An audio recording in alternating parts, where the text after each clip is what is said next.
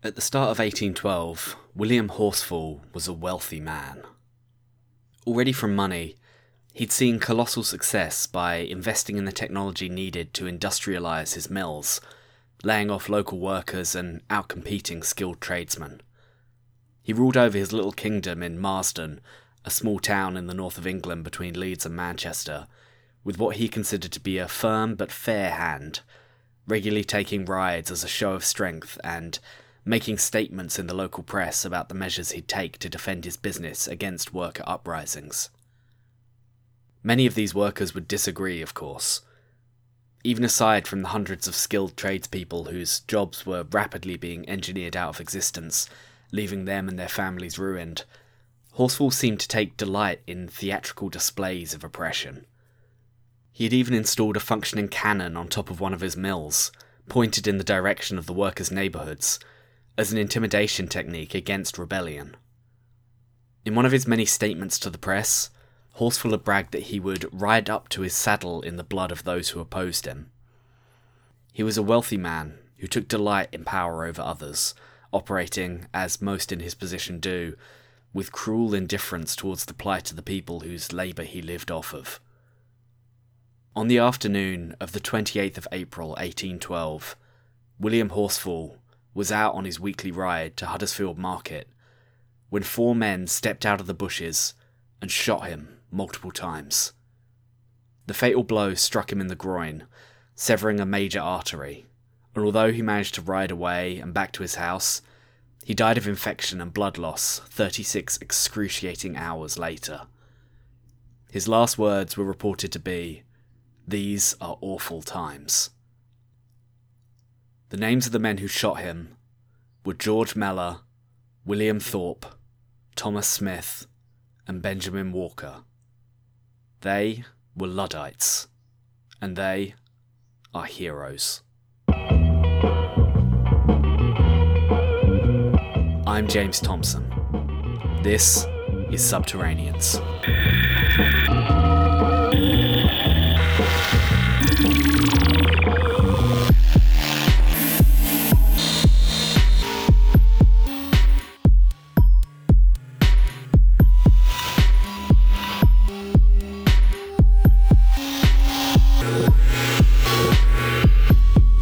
The term Luddite has received a sickening rhetorical beating over the past 200 years.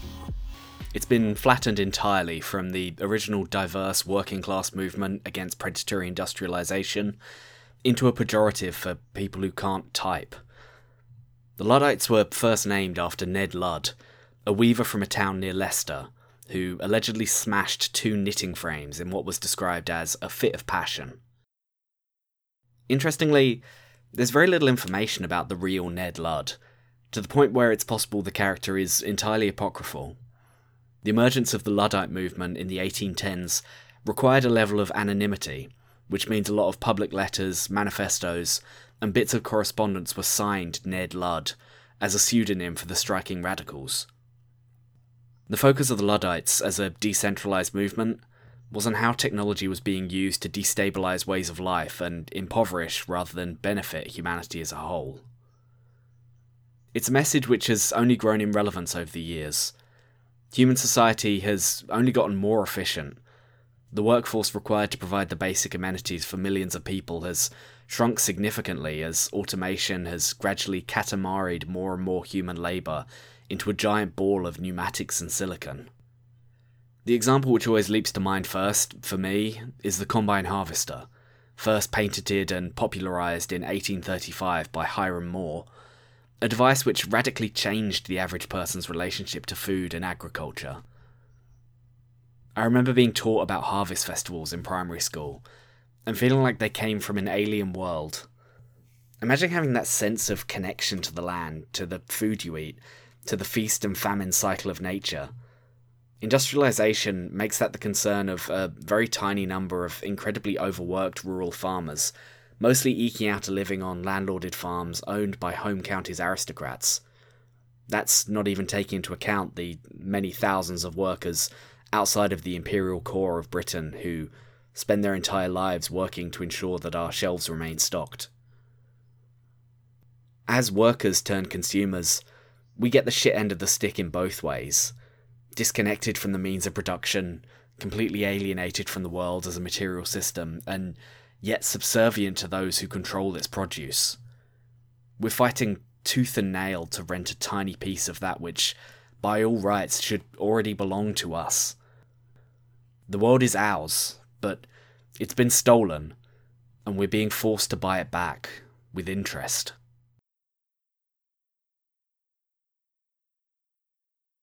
Of course, it's important not to overstate the role of technology. An awful lot of what we now think of as automated labour is actually performed by low-paid workers in other parts of the world, with layers of scripting and obfuscation built in just to make us feel better about it. This is going to make me sound real stupid, but it was a genuine moment of wonder when I realised that every stitch in my clothes will have been done by a person somewhere, likely in Vietnam or China these days. I'm so distanced from the labour which goes into the products I consume that I'd subconsciously assumed that someone must have invented an automatic t-shirt making machine by now. Such devices do exist, but they're expensive to run and maintain, and it's easier just to set up a factory somewhere which churns out thousands of the same thing, according to patterns designed in a different part of the globe. Human life is cheaper than automation, but companies seek the prestige of the automated process for marketing reasons. A friend of mine once told me that their colleague was looking to buy a new build house just because they didn't like the idea of living somewhere that other people had been. And to me, that really sums up the whole prestige of automation, the fetishization we attach to it. It's the idea of being spiritually clean, untouched by messy human emotion, even though anyone who's ever worked on a building site will tell you exactly how messy they can get. Our phones arrive covered in sticky back plastic, vacuum wrapped and sealed against the elements, and it's easy to imagine some vast machine doing every bit of the manufacturing process, all sterile and unsullied, a place morally defensible precisely because of its lack of humanity. There can't be labour exploitation if it's all automated, surely. The reality is that almost every part of the little black box I carry around with me was made by a person, with a whole rich interior life that is just as important and worthy of human dignity as my own. Much easier to just not think about it, to ignore the ghosts which live inside our machines, inside our houses, inside our heads. What if those ghosts refuse to be ignored, though?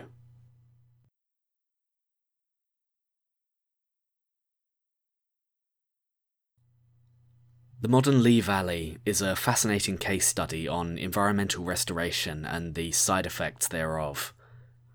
It's still so strange to me to walk through the ex-industrial neighbourhoods down by the river and see desirable new build flats going up in an area that was once considered the industrial sewer of the city.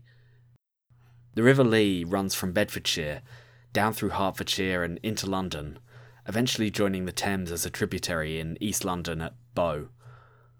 It's got a long history as a route for industrial goods back and forth from the various factories which were built on its banks in East London and then further up to the north.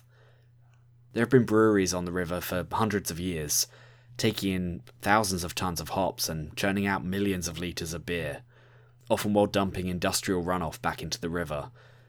But there are also several major arms manufacturers, including the Royal Small Arms Factory and the Congreve Rocket Factory. Naturally, this means the river itself had a deeply unlovely reputation for pollution and environmental carnage. It's definitely true that a lot of unprocessed industrial waste has wound up in it, but this has largely been cleaned up since around 2008, when preparation for the London Olympics started and the state of the water became a hot political topic due to its use in the Games. This river cleaning has had a genuinely positive effect on the wildlife, but it also goes hand in hand with a huge wave of gentrification and urban clearance which destroyed historic communities and militarized the entire area. Part of me wants to go down this rabbit hole and talk in detail about the huge mess caused by the London Olympics, but that's a whole episode in itself, so I'll leave that aside for now. The upshot in 2021 is a huge increase in new builds and high-density housing, which has unfortunately priced a lot of people out of the area. Northeast London is still one of the cheapest places you can live north of the river, while still being close to a tube line, but it's definitely changed a lot over the past 20 years. I have a dear friend who worked in one of the breweries on the River Lee. It's not one of the legacy companies, they've only been there since 2013, moving in during the post-Olympic gold rush when dozens of factories and old industrial buildings became available again, some for the first time in years. The building itself, though, was a classic bit of Victorian warehousing, a proper old rat run of buildings that had been subdivided and knocked through dozens of times in the intervening years, and which has housed more businesses than the average shopping mall.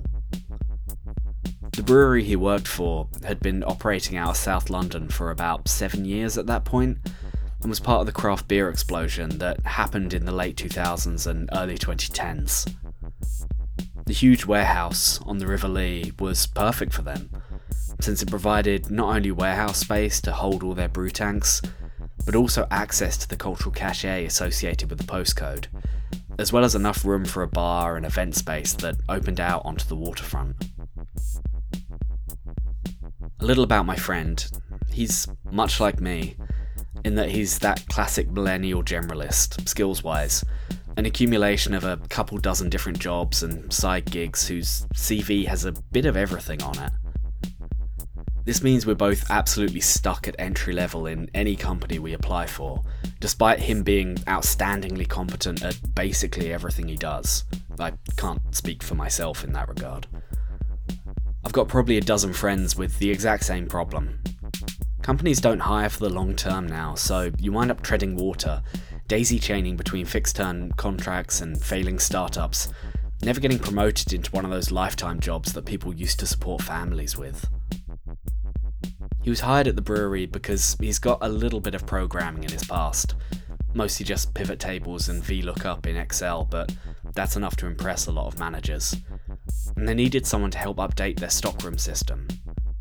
It wasn't very sexy work, but it had steady hours, and it was a back office position during a pandemic, so he snapped it up. He was also kind enough to let me into the warehouse on a Saturday evening to poke around, since he knows all about my weird little obsessions, and he said there was something there I'd definitely find interesting. The warehouse itself is a sprawling, multi-tiered building, with those tall Victorian glass panel windows that catch the evening light at just the right angle to make the dust motes sparkle in the quiet corners. It was dead quiet in there when I visited, since only a few staff worked Saturdays and the bar was closed. They were taking the opportunity to do a few renovations, which is part of what prompted my friend to invite me in. They'd opened up some of the old sub-basement levels, normally kept locked when not in use, and he knew I'd be itching to get inside. In 2020, hell, now, breweries are in a bit of a strange place. First and foremost, there are dozens of the bastard things, especially in that area, all competing and fighting with each other for space in a wildly overcrowded market. And that means one thing in marketing terms. Everyone's looking for a gimmick. Walking through the back rooms was like strolling through a time capsule of the past 10 years of short-lived pop cultural moments. You remember that period in 2011 when everyone thought twirly mustaches were the funniest thing going? Remember drinking out of jam jars? Remember Save the Rave? Remember plaid shirts and skinny jeans? Remember when everyone was doing faux Banksy graffiti cutouts? The shelves were full of the detritus of marketing work, all the little creative moments filtered through a commercial lens and then discarded as quickly as they came. There are even some of their new designs, long-sleeve tees with almost but not quite streetwear graphics printed down their arms. Given I was wearing something similar at the time, it was a little galling.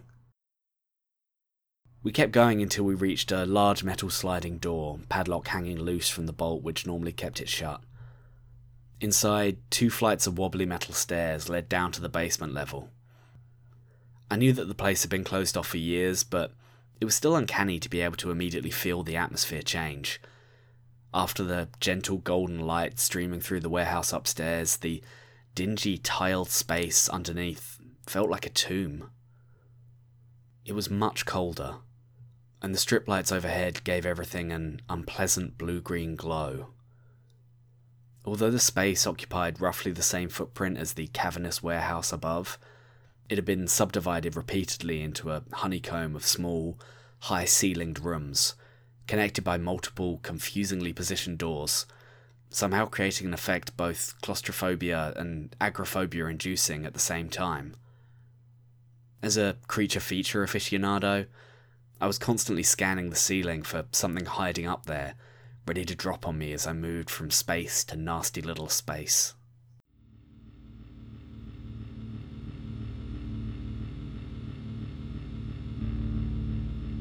Some of the rooms had been repurposed over the years as storage, and there were great tanks of beer brewing in the first few. My friend explained that they were mostly experimental batches, flavoured IPAs and limited run stouts put together by the brewers for special events or just for their own interests. The tanks burped out gas from time to time, giving the whole place an extra level of yeasty funk. Beer produces carbon dioxide as it ferments, and although they had a couple of fans set up to ventilate the place, I could still sense that dry, acrid feeling in the back of my throat that you get from the atmosphere being a little off. The damp didn't help.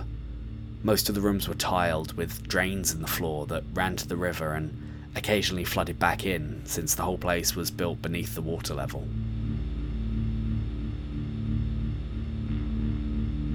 The further we pushed into the basement and away from the stairs, the more the detritus of obsolete industry started to show itself. Between the work tables and the torn-out fixtures, boxes and stacks of old packaging for a company called Tipper's Meats started to appear. The tiled walls and the floor drains suddenly made sense. The place was clearly once used as an abattoir/meat processing plant, presumably entered and exited via some now filled-in accessway or long-demolished set of stairs. The cold, damp atmosphere would have lent itself well to storage in a time prior to modern refrigeration technology, but after the advent of industrialised farming, sometime in the 1800s, when the British agricultural revolution was in full swing and the cities needed a steady supply of food for their rapidly ballooning populations. Most of the machinery was long gone, of course, broken down for parts or sold off by one of the later tenants. As we pushed open the door into the final chamber, though, we found the exception. Right at the back of the largest room, in the furthest corner from the stairs back up, was a gigantic tangled mess of black-painted Victorian steelwork, about 3 meters tall and maybe 20 meters end to end. It took a moment for my eyes to adjust to the low light of the room, to take in what I was seeing. All damp metal and sharp edges, like a H.R. Giger illustration crossed with a steam engine. It loomed threateningly over us both, somehow feeling larger than the space it inhabited. At one end was a huge tank, surrounded by pipework of all different sizes, which led in turn to a series of conveyor belts and enclosed tanks, some with little porthole windows in them that revealed an array of razor-sharp blades inside. And every part of it was connected to a series of pulleys and drive shafts which looped into the walls, and then, presumably, to some means of locomotion outside, or in the river maybe.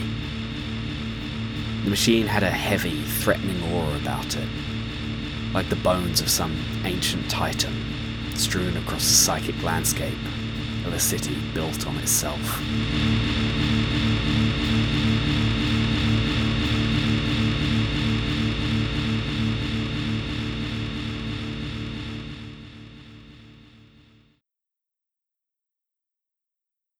We took a break to snap some photos of the mysterious machine, and my friend started telling me about his work at the brewery. I could tell there was something troubling him. He's a bit of a stoic sort, although in that post-internet way where everything's filtered through a few layers of ironic detachment, so It can be hard to tell if he's really upset or if he's just bored and anhedonic. The invitation to visit had kind of come out of nowhere, but again, I couldn't tell if he wanted to talk or if he was just doing a favour for his nosy basement-dwelling friend. He'd realised, after a few weeks of work, that what he'd really been brought on to do was overhaul and automate their deliveries process. The brewery was doing well, even despite the pandemic, and had received a bunch of venture capital funding which allowed them to move to the new premises. This funding, though, was contingent on a round of cost-saving measures, which basically meant staff cuts. These were to be made by firing all their delivery drivers, some of whom had been with the company since the start and who had been working on unionisation, and rolling their deliveries into a larger contract, probably in conjunction with a few other distributors in the area. My friend's job was a key part of that process. While he'd been told he was going to be tidying up their database and arranging an efficient labelling system, over time he'd come to realise that what he was actually doing was preparing and cataloguing their client database to move it over to the new distributor. The order book they'd used to date was held by the head of the deliveries team, as it had been since the company began, and that fact alone was the one thing preventing them from immediately firing the entire delivery team and outsourcing straight away. I could talk about how the in-house delivery team were more efficient and better at building client relationships, at upselling vendors, and all that sort of thing as a reason against outsourcing their jobs. And it's true that they were excellent at what they did, but I sort of reject that logic. The reason their jobs were at risk didn't really have much to do with efficiency or effectiveness.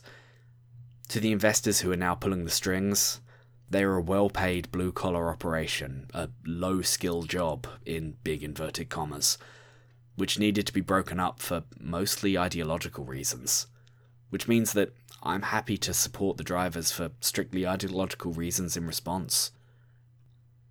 They deserve jobs that could support them and their families, for no other reason than that I see them as fellow workers who deserve decent treatment, fair pay, and respect. That's reason enough, I think. Efficiency be damned. My friend was clearly conflicted. He was the definition of precarious worker, technically better paid than those in the warehouse, but on a fixed-term contract, holding tentatively onto the benefits of a white-collar position while still living in a shared flat in East London, without the prospect of buying his own place anywhere in sight. In another ironic twist, several of the delivery drivers were, technically, much better off than him, since they were 40 to 50-year-old East End guys who had bought their houses back in the 90s, when you could own a 3-bedroom house in Bethnal Green for 40 grand. He desperately wanted to help, but he also knew, as everyone who graduated after the 2008 recession does, that one bad firing could derail his entire life and force him to move back in with his parents. As I say, he's kind of a stoic, but as he sat on a pile of old crates for Tipper's Meats and recounted his story, I could hear his voice cracking a little. He was in genuine turmoil over how to handle this one. When I got home, I looked into the end of Tipper's Meats. The machine I'd seen underneath the brewery was a real marvel of engineering, especially for the time period. What the hell was it, and why hadn't it led to greater success? It took a little research, but luckily I have a comrade who works as an archivist at a major trade union. She was happy to walk me through all the info they had about Tipper's Meats, even pulling up a couple of old newspaper columns, which included an illustration of the warehouse back when it was brand new. The place had been designed and built explicitly as an abattoir and meatpacking plant in 1805, 200 years prior to the original founding of the brewery which currently operates there, and the honeycombed basement was set up for cold storage and preparation. It was a technical marvel at its time, a real feat of engineering, and the piece de resistance was the machine we'd seen in the basement. Referred to as the Tipper Meat Processing Device, a typically snappy name for those ever-creative Victorian engineers, The machine wasn't actually finished and operational until around 1810, when the factory had been running normally for 5 years. Despite that, the article about the opening mentioned a revolutionary new development in butchering technology, which was due to radically change the meat industry in the UK. A series of follow-up articles tracked the development of the machine, side by side with a series of obituaries for workers killed in the process. As far as I could tell, the machine was designed to automate much of the meat preparation process, from slaughter at one end to finalised product, mostly ground pork mince or sausages, at the other end. It was powered by an elaborate series of water wheels set up in the river outside, all far enough underwater to avoid interrupting shipping in the channel. This meant two things. Firstly, that stopping it was incredibly difficult, since the drive shafts had to be manually disengaged, and secondly, that repairing it required deep water diving in a narrow shipping lane.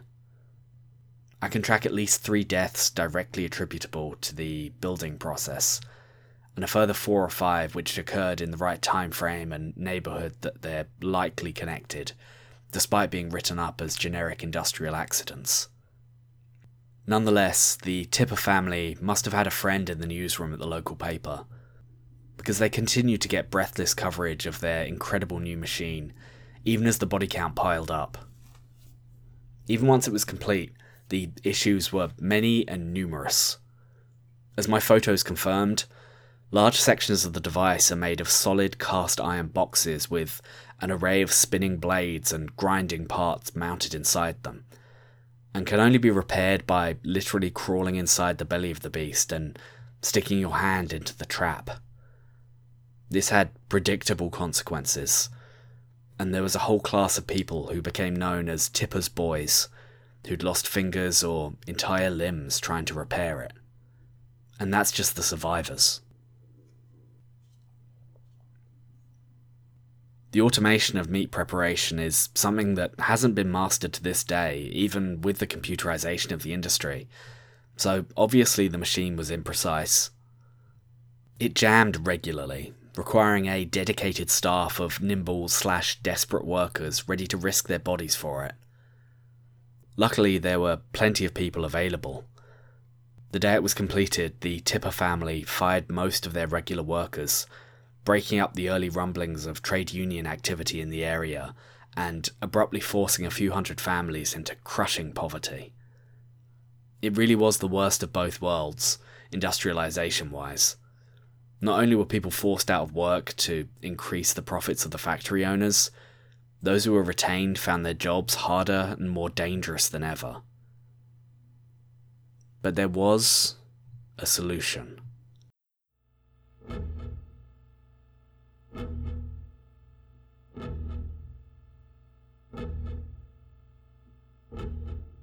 Late in the evening of May 3rd, 1812, a dozen masked assailants broke into the factory, where they knew Mr. Tipper would be working late, supervising an overnight shift. The door had been left open by a shift manager who had been fired earlier that day for the crime of refusing to send his own son into the machine to clear a jam. Tipper had sent another local man in his place, who'd lost a hand in the process.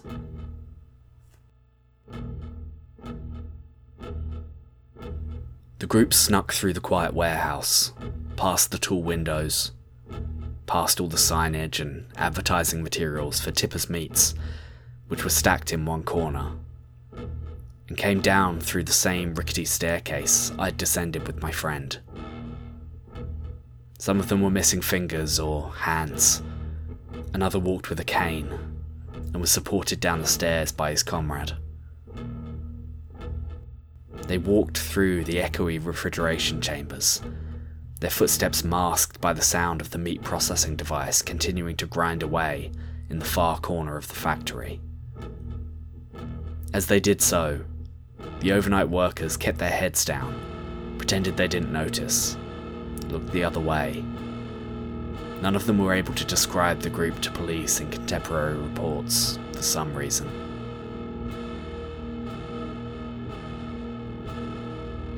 Finally, the group marched unsteadily into the machine room, where Tipper was standing on a balcony overlooking the device. Silently, working as one, they picked him up bodily, paying no mind to his screams and protestations. Then, with very little hesitation, they fed him into the machine, legs first.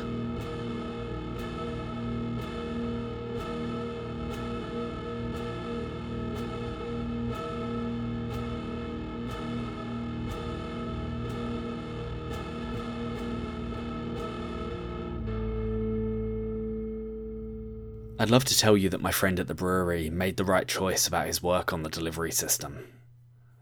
This is normally the part of the show where I'd tell you he was possessed with the spirit of Ned Ludd, where he felt some grand transformative moment grasp him and guide him into rejecting the work as immoral.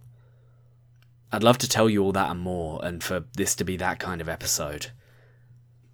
The difference is, of course, that the group who fed Mr. Tipper into the machine and then smashed it to pieces so badly that it would never run again were working together. They got away with it because the community rallied around them, refused to turn them into the constabulary, supported each other through the hard times to do what they knew was right. My friend didn't have that. He didn't have a union. He barely had a community. You can't run a GoFundMe for someone who was fired for industrial sabotage. There are no hardship funds for guys caught machine breaking.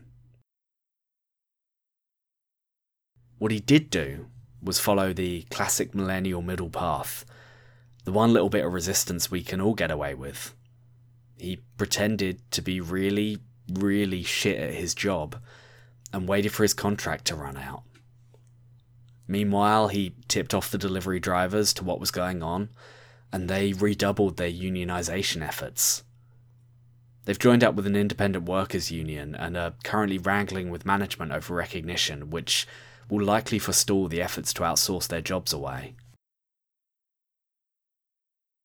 The Luddites were heroes, but they were heroes, ultimately, of a workers' society. The story I told at the top of the show, of the guys who shot Horsfall, was part of a much larger labour movement. The individual acts of heroism pale in comparison to the bravery of everyone working together to try to build a better world. So, go. Be terrible at your job. Gum up the works. Cause problems. You're part of a proud history. But, more than anything, know that it takes a village or a union to destroy a machine. Legs first.